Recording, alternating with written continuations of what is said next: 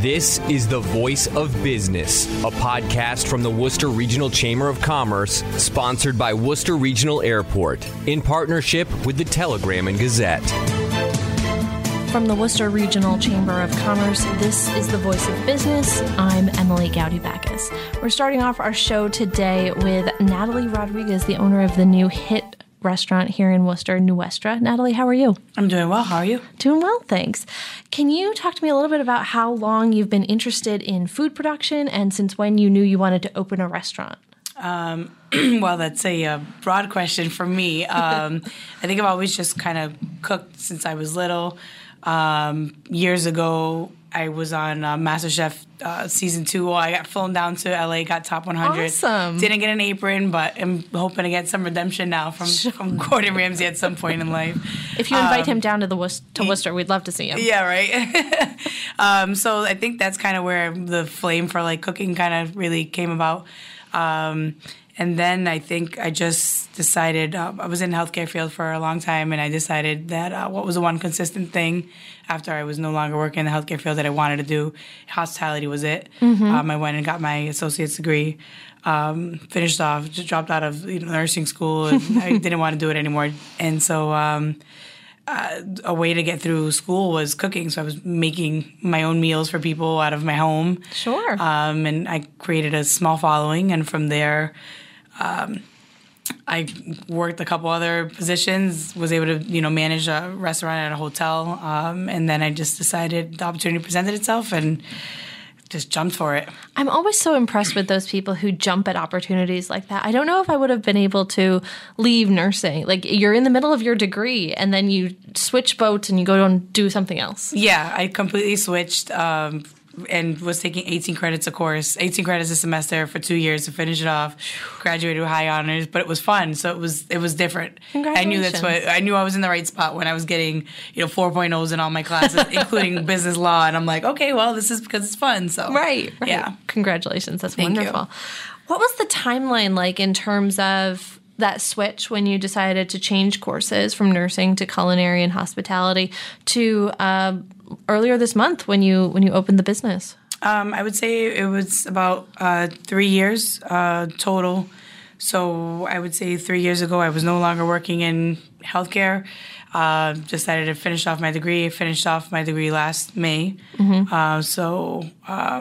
I'm sorry, May of 2018. So it's going to be 2 years now in May. Okay. I helped open up the new MGM in Springfield as a banquet manager. So banquets has always been something I've always done since I was 15. I won't show my age, but for a long time I've been doing banquet stuff. You like parties? Yeah, parties, like waitressing. So it's always been just a side job that I've always done. And so that switch in that time is when I was doing a lot of like plates and food and doing small catering jobs and stuff as well. And then so after I graduated in May, it was go time. I helped open up the MGM, and then I was working at the hotel for about a year, a little over a year from there, until this past. So then August, we decided to rent out the space, and well, here we are now in January, and finally open. I want to talk about the space in just a second, but 3 years is a really long time. For someone to sort of build a dream, to put it sort of cornily, but from idea to execution. What would you say to other people who are going down that path and just haven't quite gotten to the end yet where you are in terms of, opening, having a great reception at your ribbon cutting and welcoming people into this new space? How did you get through it? I think that 3 years wasn't necessarily the plan for the restaurant. Okay. 3 years was the start of my motion out of healthcare into what I've always kind of wanted to do, which would have been hospitality. I think I just set myself up. So any advice that I would give, and I give it to my friends and people who ask me stuff all the time, how did you do school with 3 kids and 18 credits and executing, planning. I have a planner. I literally bring it everywhere with me. So executing, writing out your plans, writing out your thoughts, what are your dreams, what do you want in life. The restaurant wasn't something that was in the plan, but it was something that being my own boss was. Okay. So I knew that once I graduated, I needed to set myself up, and I did that. I was able to open, get this amazing job that all these people went for, and I got, one of the positions. And then I was able to, become a food and beverage operations manager, which is also a big deal. So, being able to get that job kind of helped me get the experience, get the knowledge that I needed. I had some really good mentors. I had some great professors that helped me through just learning different things I need to learn. So then when this opportunity presented itself, I was prepared for it. I was ready for it. So, okay. So let's talk about the space now. It's over near Webster Square in that neighborhood? Yes. Okay. It's right down Webster Square before James Street, but right after Webster Square Plaza. Perfect. And you were describing it earlier as small but intimate. You seat 24 and then 8 at the... We see 24 total with the 8 at the counter. We built the counter in there. It was a small pizzeria. We took all the booths out and then put 2 top tables. That way we can accommodate as the flow comes in. This past week we had a group of 10.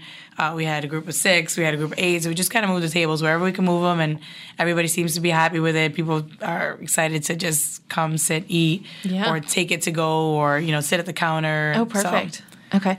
And I saw on Facebook that there's a lot of bright colors, liveliness. You really decorated the inside of it just to be this nice, warm, inviting place. Yeah, we wanted it to be warm. The whole theme behind everything was Abuela's food. My grandma taught me a lot of different things to cook, and I have a lot of her original recipes. So one thing that we wanted everybody to feel was like kind of being, the setting in there is kind of like being outside of like, a house, a casita in Puerto Rico. And so that was the kind of feel. We built the countertop to look like a little hut. So that way you can kind of feel like you were kind of outside. Our plates, we have some palm leaf plates. So that they're, not energy, eco-efficient. They're disposable, but they're really cool at the same time. So just kind of that whole feeling of just, being welcoming and inviting the way, your abuela would have you. Right. I'm glad you brought that up, because what I'd been hearing is that everyone's touting it as abuela or grandmother's cooking. Yeah. Is there an abuela in the story of you falling in love with food and Puerto Rican food in specific? I think I've always, I remember being a kid and just my great-grandmother, I remember just peeling at her, taking bits of her cilantro when she would grow it on the windowsill. So I think I've always had like this fascination with cilantro and cooking. But they taught me things. I remember my grandmother when my grandma Maria, when she was passing, in hospice last year. I remember when she got into hospice, I told her, Grandma, there was one thing that I said, I'm not ready for you to go. There's still things that I haven't learned yet. And she sat down, and I'm like, there's 2 recipes that I still don't have that I need. And she sat down with me, and she gave me the recipes, and she walked me through everything, and gave me her descriptions, down to the moisty. It would, those were her words, and those are the words that I have written down on my recipes and stuff. And those are the memories that you'll have forever. Absolutely, absolutely. Do you remember which recipes those were specifically? One specific was arroz con dulce, which is like a rice pudding with coconut. And so she walked me through that whole process and how to make it, and I tested it out, and I brought it to my dad, and that was his mother and my Aunt Gladys, and they both tried it, and I got the good response. I got the thumbs up. Nice. And it tasted just like Mom's. So good. You always want to get that A-okay. Awesome. So let's transition from there and go right into the menu. What is it structured like? Do you have, appetizers, entrees, desserts? That arroz con dulce sounds amazing. Yeah. What's on there? So the menu has been like the biggest challenge. We started doing a soft opening, and with the soft opening, we realized that people love the stuff that we put out, the little bit of things that we put out. Okay. I have to scale back on my entire menu because of it, because we can't even keep up with the demand. At the moment, we're selling about 150 empanadillas a day. Most of them beef and cheese, because people just love. Of course. Excuse me, they just love it. So we are trying to keep up at this point. So I have to scale back on my menu. It's not even fully printed out yet. So we've just been posting it, what the menu is. But we do have some different appetizers. We have like a guava flatbread, a guava barbecue, homemade guava barbecue sauce that I make. What? Yeah. So we do like a barbecue chicken flatbread, and we do barbecue guayaba barbecue chicken wings. And, we have a lot of empanadas. And we have, just different rice and beans. Those are more like regular, but we're trying to do a couple things with twists. Like we have a mango lime cilantro vinaigrette that we're working on, different things like that. But we have a pastry chef also, Chef Medina, who is amazing. She's on board. She's my restaurant manager / pastry chef.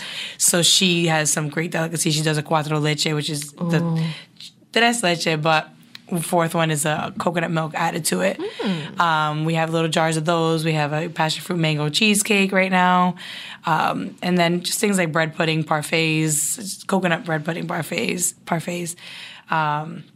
different things like that on the menu. But we're definitely going to be doing different specials and stuff all the time to just, keep things interesting, keep things different. You got to build a base with those beef and cheese. Yeah, we have a base. First, yeah, we have our base. And then you can experiment. Absolutely. Yep. Some octopus. We decided to make some octopus last week, and we're making some this week as well. Fried? So.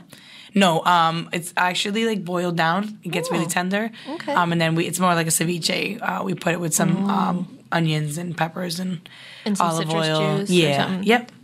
Okay, I'm getting hungry. If you're just there for the day and you've been prepping in the morning, what do you have for lunch?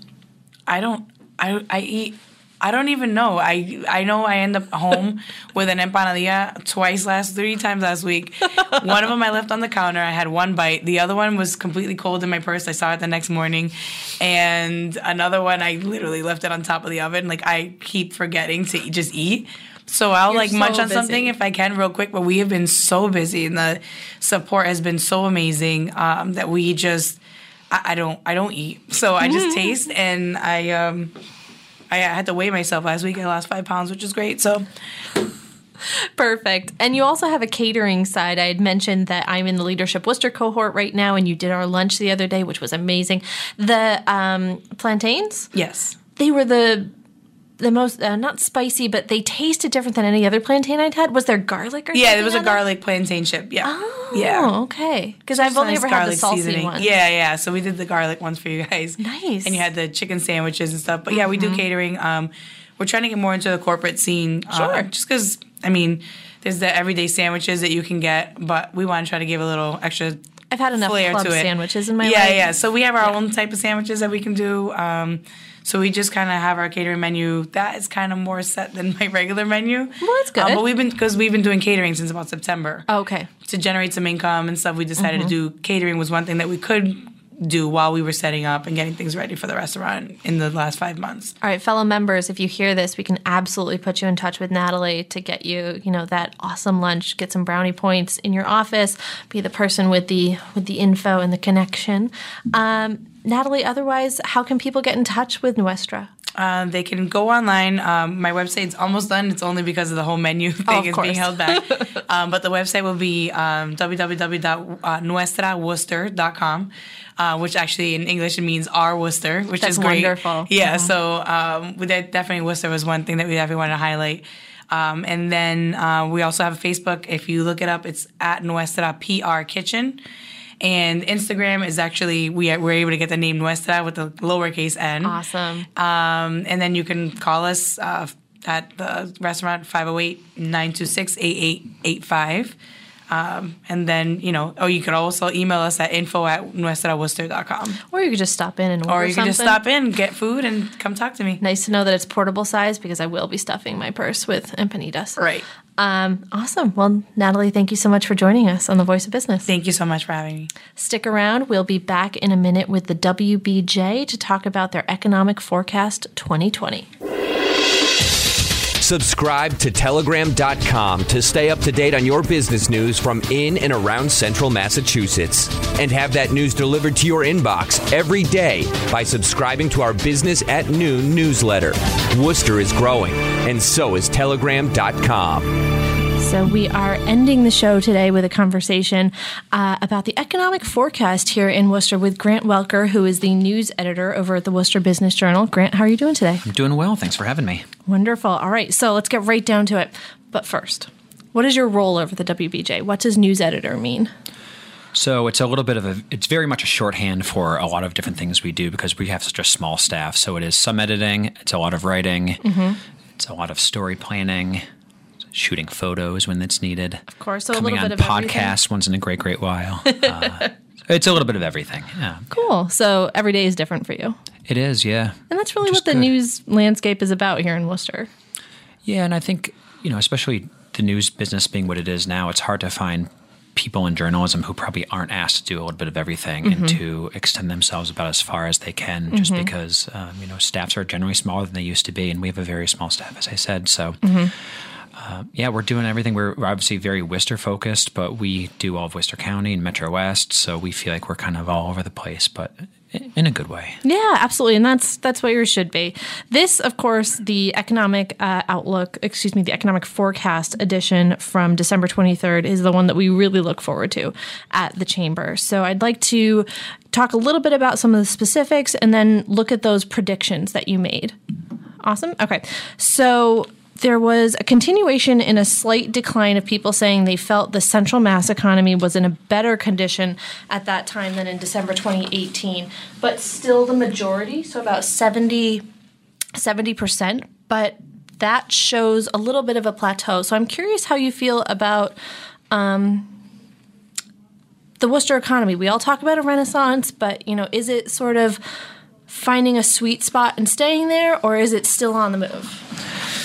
It is really hard to say. Yeah, it seems like more generally even than Worcester or the Worcester area, people are kind of just waiting for a recession or waiting for a slowdown just by nature of it's been so long since we've had this long economic expansion that people are thinking, well, it's only a matter of time. And certainly that's true that, yes, it is only a matter of time, but we don't know when. It seems like economists generally feel like there's going to be a slowdown. Okay. And that means in general economic expansion, but also in jobs. Okay. Thomas White at Assumption, who does his Worcester Economic Index, he had his latest update in November that showed that over the last year or so, his index has been roughly flat. So that his index relies heavily on jobs. So we're looking at kind of how much more can the Worcester area economy expand in terms of jobs. So when the unemployment rate is below 3, how much lower can it get? Right, exactly. So then you kind of talk about flatlining, or does it even start to contract a bit? Okay. So it hasn't run out of momentum yet. Right. Looking, again, more broadly than just Worcester or Central Mass, the stock market is still doing so well. Consumer growth is still strong enough that it is continuing to carry forward. And people kind of keep waiting, too, I think, for when might the trade war really start to bite. Sure. Especially that hits manufacturers a lot. And we do have, especially northern Worcester County, a lot of manufacturing businesses. It's a large component of their economy. So you're talking about trade war, tariffs. We don't know about an actual war. I think that, we're getting certainly far ahead of ourselves there. But there's so much unknown that I could see where that leads some people to be more optimistic at some points than at other points, as we kind of saw in our survey. Yeah, exactly. So just a lot of, like you said, unknown. But the underpinning of where the economy is going has a lot to do with housing and bringing people in. So let's see. Respondents to the WBJ survey, expressed concern over rising housing costs, which as Worcester becomes more popular, rents will naturally increase. And as we get more awareness from Metro West and Boston in terms of people who are willing to make the commute, housing prices are going to go up as well. So I'm curious, that increase in people having concern over rising housing costs took place between 2018 and 2019. How did you read that? Is that a big impact, something that we should really take note of, or is it just a normal reaction to sort of people becoming aware of Worcester as a place to live, work, and play? I would guess it's more kind of a normal reaction or normal course of events. You would normally expect to find that rents would go up, that housing costs for sale market would go up, because in a healthy economy, in an area that is desirable to be in, they would go up, just simply naturally by inflation, cost of living, et cetera. So it's kind of like, unless you kind of go into a discussion of what role the government may have to subsidize some housing for affordable low-income housing, it's just a matter of what should Worcester and the Worcester area economy, what price should it grow at? Right. What type of growth do we want to see? Because it certainly goes hand in hand with desirability. Right. If you want more people moving into downtown, for example, or just to Worcester in its entirety, prices would go up, and you would want them to go up. Yeah. And that's not to say that we shouldn't be concerned about people at the lower end of the price spectrum who may be priced out, that could certainly be a natural consequence, an unfortunate one, but a natural one of a growing neighborhood, of a growing city, is that you do have that sort of push and pull of people wanting to move in, and typically people with higher incomes, but also that kind of component of it of people saying, can I afford to live where I am long term? And that may not be the answer. Right. I'm glad you said neighborhoods too, because I feel like Worcester is filling out. And while I'm still very new to the city and, exploring and finding out what's going on in the different neighborhoods, there are a lot of options in terms of housing here in the city, but there is definitely room to diversify. Do you find that as well in terms of all different levels of housing, multi-homes, the triple deckers that we have that are characteristic to Worcester in this area of Massachusetts, the single families, the luxury apartments that are going up downtown? Do you think that there's a good mix, or do you think there's room to grow? There is a decent mix. There could certainly be more housing downtown. I know that's not news, not to the chamber, not to the city administration or anybody, in terms of wanting to see more density. You really need that critical mass. And so I'm driving through downtown every day on my way to and from work. So I see if it's long before 9 or if it's long after 5. It can get quiet pretty fast sometimes, particularly on weekends. And that's something that certainly needs to be overcome in the long term if you want it to be a city where people are really around all the time. Exactly. They could talk about an 18-hour neighborhood, and the neighborhood's not there yet. But so if you talk about the city is still... I don't know. What shows are you going to at the Palladium? I'm definitely there. If you look at a map of Worcester, just look at geography, downtown is so small geographically in terms of the whole city. So a lot of it is not that denser type of housing. You do have the triple deckers. You have multifamilies, certainly, and you have a lot of single family homes as you get spread further out geographically. There could be a lot more residential use above retail, next to offices, things in the upper floors of these buildings. That's not a unique challenge to Worcester. If you went to any other gateway city, it's very similar, is that you look at a lot of these beautiful old buildings, and if those upper floors are not occupied, it really can create a huge missed opportunity in terms of having dozens of people. Look at like the central building next to Mechanics Hall, across from Mechanics Hall, with, I believe it's 55 residential units.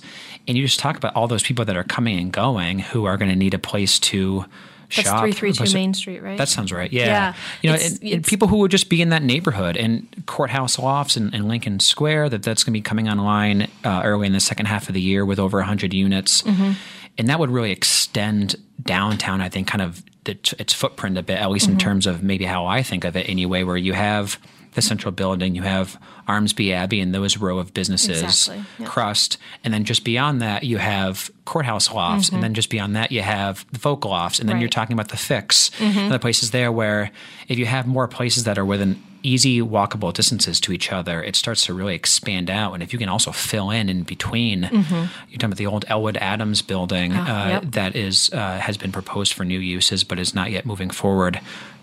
There's still so much opportunity, and there are still so many of these buildings that do have upper floors in particular that are not fully utilized, that, again, if we want more of a around-the-clock type of neighborhood, it's hugely critical. And I know the city administration knows that, to get those buildings more fully utilized. Now, you accurately stated that the 18-hour business improvement district, the 18-hour sort of ambiance that the city is going for, isn't quite there yet, definitely on the way. Do you feel like filling in the existing spaces with residential use and retail here and there, is that the silver bullet for getting that 18-hour day? I think so. I think it is still a mix of, you'd like to have an office, you'd like to have residential, you'd like to have commercial uses, restaurants, retail. My sense is that it's easier to get people to live in some of these old buildings and to live in quirky old spaces that were once something else than an office, where it's maybe a little bit harder, especially some more modern office spaces that are going to really need larger open floor plans, for example. But if people want to look at certainly all the old lofts, all the old mill buildings here and in other cities where people are really eager to get into because they're so unique, I do think it is something that, you just need people. We see that with the new Front Street development and with others, that if you have people who are around and maybe they're also working downtown, and I think it was a chamber survey that showed there's still very few people who are both living and working downtown. Right, yeah. If you can increase that even just by a relatively small portion, but you're starting to have people who are walking to work, and it just creates more of a vibrant feel to the city, and it's not everyone just hopping in their car and going off to the next town over or wherever they might be going to work. So exactly. Listeners, you can't see this, but I'm shaking my head a lot because these are all absolutely good points about getting people into the downtown to increase that density, to improve the economic outlook for 2020. One of the things you did mention, though, earlier, Grant, is cost of living in terms of attracting people here to the city. Now, one of the obstacles between 2018 and 2019 that was big for this survey in terms of showing a difference is that high cost of living was seen as an obstacle for 28% of survey respondents in 2018, but that jumped to 38% in 2019. And I'm just curious how you feel that's really impacting people. I know 38% isn't a lot, but high cost of living is what people pay attention to when they want to save and they want to have kids and they want to, make a life for themselves that's not just get up, go to work, come home, have a quality of life. Right. Yeah, it is 38%, which is not most, but it's the largest of all the ones that were cited, even higher than taxes, healthcare costs. Look, if you're a business, costs are always going up, but if you're an employee, if you're a worker, your pay is not always going up quite accordingly. And if you're talking about healthcare costs, certainly that's something that is weighed by borne by the employer, but it's not like an employee sees that as a benefit that their health care costs are higher on their employer. So it is tough. I've read a lot of stories, especially with the close of the year and the close of the decade, that people are showing how much this expansion has benefited the entire economy, or some people in that economy. The expansion, but the economic expansion, which is more broadly geographically, but how it doesn't carry up enough people. And it sounds like I'm getting political, and I'm not meaning to be. But in terms of the typical pay is not rising accordingly for what you might expect to see for having an employment rate so low. Oh, good. So the conversations that I have with my husband every day about being millennials and having baby boomer parents are not just in my house. Okay, yes, good. It's right. Yeah, it is very hard, and that touches on people in a lot of industries, is that it's not rising accordingly. So I think that is certainly a factor, absolutely. When I see high cost of living, so I think of both, that's a challenge and an opportunity, I would think, for Worcester and for Central Mass, where you want to talk about cost of living here or cost of living in Boston or Cambridge or Somerville or Waltham, et cetera. It's not even close. Right. And I look at it every quarter, we get property reports for the area of what it costs per square foot for industrial space or commercial space in Boston or Cambridge, especially Kendall Square, the Seaport, et cetera. And it's many multitudes higher per square foot than in Worcester or in Metro West. So there's such an opportunity there for companies that see cost of living as being such a huge problem for them, that you can still have that access to the same workforce, as people will mention. It's still the same school system, still the same higher education system, and you are in the same ecosystem, to use that kind of cliche, but you can be so much more affordable in Worcester or in Metro West, in Central Mass, and still be so close by to all that you want to be near, right?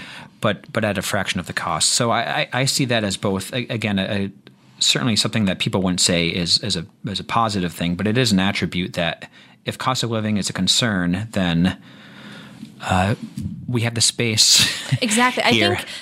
I think two examples of what you're talking about in terms of opportunity can be seen in the Reactory up in the Biomedical Park, as well as right nearby the VA coming into the UMass Med campus. I think that's a great move for Central Mass. It was a missed opportunity before then, having to go either to Northampton or to West Roxbury, which are 40, 50 miles in either direction. So we're showing that there are opportunities here in terms of attracting those national level organizations, but also in the small restaurants and the small cultural organizations that are thriving here as well.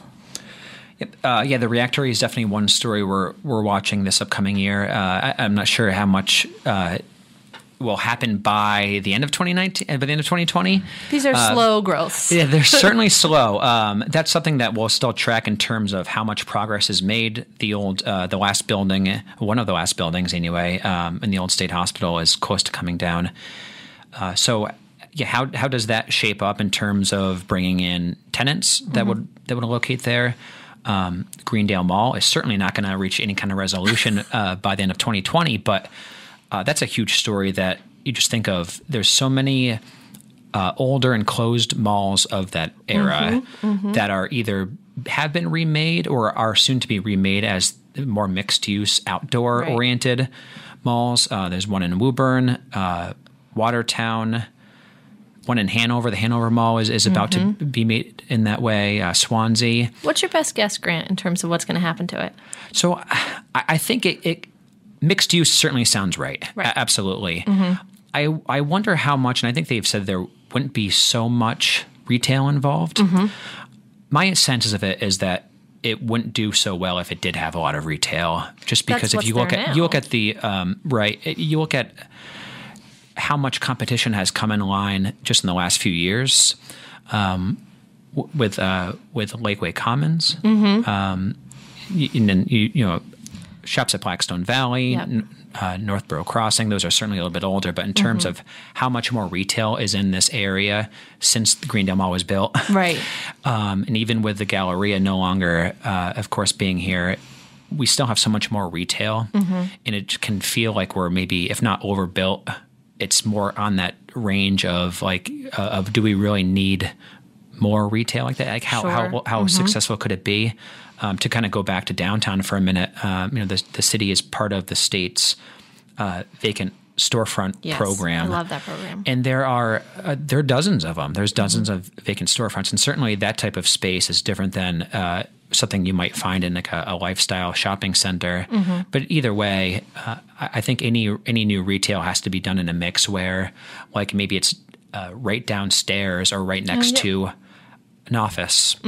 Or housing doesn't seem to make as much sense there, just the way that the site is kind of not very accessible. Yeah, it's kind of hemmed in by train tracks on one side and a highway and kind of another highway. And then Higgins is right there. Yeah, it doesn't really make as much sense to me as for housing. I could certainly see office. It's so accessible from the highway. You do have Reliant Medical Group has a big office right next door. So not office use with some amount of retail and maybe a few restaurants. I think that sounds right to me. All right. Well, let's follow up on that in a few months and see if there's been any progress in terms of what we know about what's going to go into Greendale. As the voice of local business, the Worcester Regional Chamber of Commerce works hard to foster a dynamic environment of entrepreneurship and economic success. Our members benefit from a broad portfolio of services, including advocacy, economic development activity, and programming efforts. Is your business a member? Check out more at worcesterchamber.org or on social media at Worcester Chamber.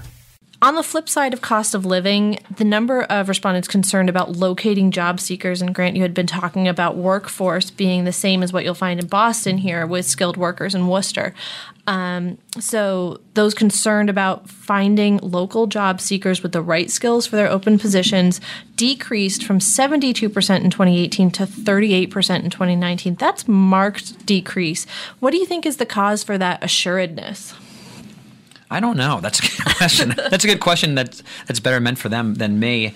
I would say maybe it shows that some of the job retraining programs that we have, whether it's at a career center or at community colleges or elsewhere, are doing their jobs in terms of connecting people to where there are jobs. That's something that I've written about time here and there in terms of even in such a strong economy, you do have people who are out of work. But if you're not matched up with where the jobs are, you need to be retrained in all likelihood. So there is certainly a lag time between if I got laid off, but I had to find or wanted to find a job in healthcare, I couldn't just magically walk in and start a job in healthcare. There'd be certainly some training needed. So that could tell me that retraining is taking place, and that again, it's a workforce center or community colleges or elsewhere, that they're they're connecting people to the training they need so that they're able to be matched up with where there are opportunities in the job market. In addition to connecting people who might already be here who are making a career change or a move for a spouse's job, what have you, do you think that the quote-unquote brain drain is also being plugged a little bit in terms of getting local college students to stay here with positions maybe via internships that had happened while they were still in school or just career fairs, things like that? It could be, yeah, certainly. I've always thought that that ought to be one of the very highest priorities, at least in economic development for Worcester, or in turn, maybe more broadly than economic development. But you have tens of thousands of college students who are here every year. They're already within the city limits. They're already committed enough that they're at least living in a dorm or they have an off-campus apartment. What can you do to keep them here? And certainly, whether it's an internship or something else that embeds them in some way in the community, you have such a built-in advantage, to keep them here. Exactly. Yeah. And certainly there are family or relationship or other considerations that may draw those students back home if they're not from this area or out of the area. But there ought to be a lot of those students who are maybe on the fence, or maybe they would go into Boston, or maybe they go to any other city, but they could also stay here. And can you get more of those students to stay? And I'm not sure what the answer exactly is, whether it's some type of private-public thing, but certainly in terms of connecting businesses to those students to show you can stay here. Maybe if you're in an off-campus apartment, you can even stay in your apartment. Or maybe you want to upgrade. But there are jobs here, and to have so many young adults in Worcester every single year coming out with a degree is a humongous opportunity.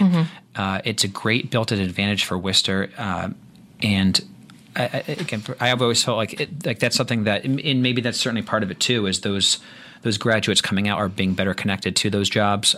Certainly hope so. Students, the built-in advantage for economic development. Actually, I'd spoken to 1024, Dave Crouch over there.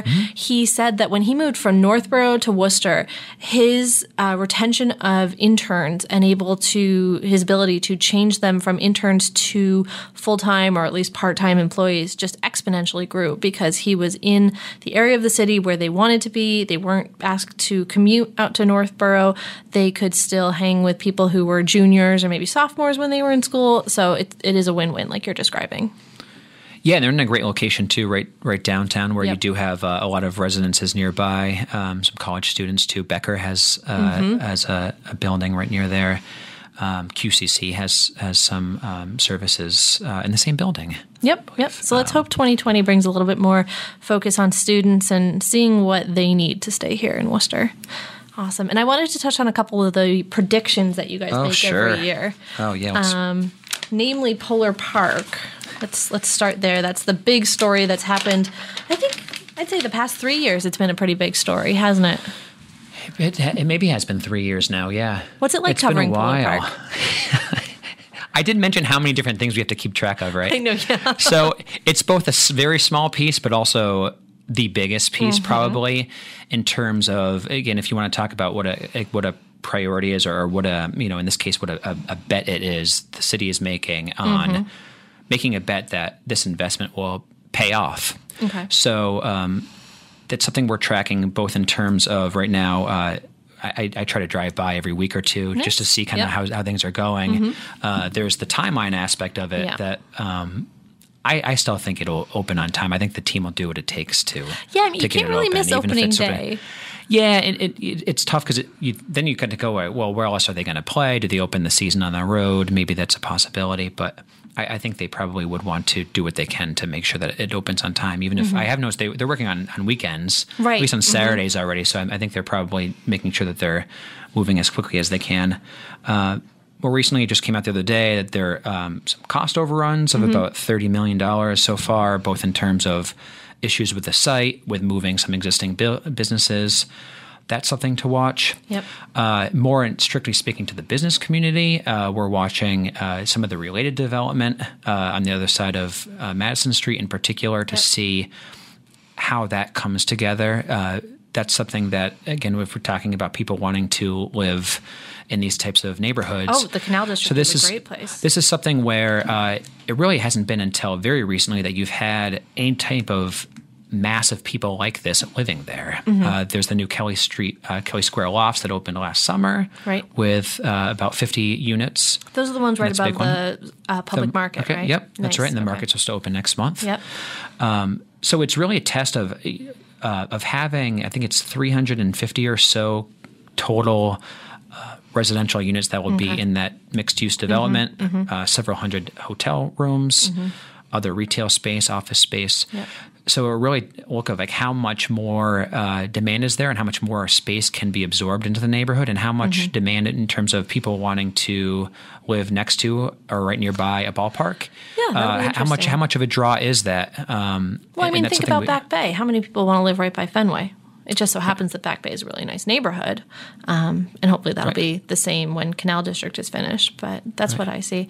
And I'm curious about the juxtaposition of businesses that existed in the Canal District and took the gamble on that neighborhood before all of this was put into place, the public market that is just a generator of small businesses, and then the retail space that needs to be filled when the surrounding development is finished next to the ballpark and around the ballpark. And the chamber, in terms of social media and our communications department, we've been pushing some hashtags, which is a very grassroots level marketing thing, but hashtag shop woo if you want to shop locally, and also, hashtag shop local, just to get the word out that those businesses are still in operation down there. They're welcoming you all the time. There's shuttles to get you down there. They're doing everything they can to make you aware that the Canal District is still open for business. Yeah, the city would really want to have as many of those businesses as reasonably could be to stay, because they have made the neighborhood what it is, and they give it more of an authentic feel than if it was just all new businesses kind of starting over from scratch. In terms of the public market, I'm really anxious to see how that goes. That's an amenity that Worcester has not had before. You see these food halls that are really growing like crazy. And today, Boston has, I think, 6 now. Wow. Including I think 3 that opened just in like the last year or so. Oh my gosh. Well, let's have the one it's nuts. first. Yeah, so you start with one, but it's something that is moving. I did a story on this last summer looking at how they're moving from Boston, New York, LA, the biggest cities, down to smaller ones. Providence has one that's just plant-based foods, if I remember right. So it really goes into a niche. Portland has a small one, and they're looking to open a second one on the edge of the city. So they are moving down to smaller cities, and so it's a measure of can it take advantage of enough people living and working nearby? It's a neighborhood that, again, it has not had especially a ton of residents. Right. Not a lot of daytime workers. So can it take advantage of who is there, and can it bring in people? Certainly, the ballpark will bring in more people to the neighborhood. But until then, you have Kelly Square being remade. Yep. That's certainly a challenge for people looking to come to and from the market. So it'll have to draw from outside the Canal District. Right. For people who want to go there, whether it's a work break or after work or weekends, certainly, things like that. It's really a close one to watch in terms of how that could help remake the neighborhood along with and we've the ballpark got a small but mighty member who I have to give a shout out to here who can actually help do that. It's called Ride the Woo. You guys covered them recently. They just bought their first trolley. So it's going to be a trolley system that goes with the games and just brings people around the area. Yeah. Yeah, that sounds good. I mean, sure. Yeah, if you can be safe, that's good. Yeah, and especially with remember OFO, the bike share program that maybe it was before your time, yeah. But I know about it. So there were opportunities for people to get around without driving their own car, and that company went out of business, or at least did locally. But at least this is a new way for people to find their way around. They can just leave their car at home or park at a satellite lot and still find their way in or around downtown. So that's a great amenity to have. Perfect. All right, Grant, it's January 13th, so we're not really even into the first quarter yet, but how would you paint this beginning of 2020, beginning of a new year, beginning of a new decade? Oh, boy, that's a lot. I get to come up with a broad brush. Slam it on you right at the end. So it's always good to have so much to watch. Like I feel like, whether we're looking at Polar Park and everything there, I mentioned the Courthouse Lofts, Greendale Mall, there's always the Midtown Mall as well, which whatever happens with that. We have some of the restaurants that are coming into Mercantile Center. Mm-hmm. And whether that can kind of keep expanding too. Right. Restaurants going hand in hand with residential use, office use. So I think it's kind of just looking at kind of all these things and kind of how this trend continues, this growth continues. Mm-hmm. I don't want to get like storm clouds on the horizon, but I talked about the recession because it is something that people are thinking of, and it's a matter of when, not if, and it doesn't mean that it's certainly not tomorrow. But there are always, anytime there's a recession or a slowdown, there are projects left on the drawing board. Mm-hmm. And can a place like Worcester or other gateway cities that are often hit first, whether it's a Fitchburg, Gardner, or otherwise, can they keep that momentum going strong enough and long enough before there might be a slowdown? So you kind of want to I feel like you both obviously want to be patient because projects take a long time, but also want to keep that momentum going as much and as strong as you can because you never know when that momentum stops. So it's good to kind of keep track of a lot of these different things and see how it goes and make some predictions. And sometimes we're very wrong, and sometimes we probably play it more safe than we should. But it's good to put something out 12 months ahead of time and then check back in on it. It's good. Yeah, we even rate ourselves. We give a check mark when we got it right and a big red X when we got it wrong. All right. Well, Grant Welker, news editor over at the WBJ, this was wonderful. Let's do it again in 6 months and then in a year and see where we are. Awesome. Thanks so very much for being on The Voice of Business.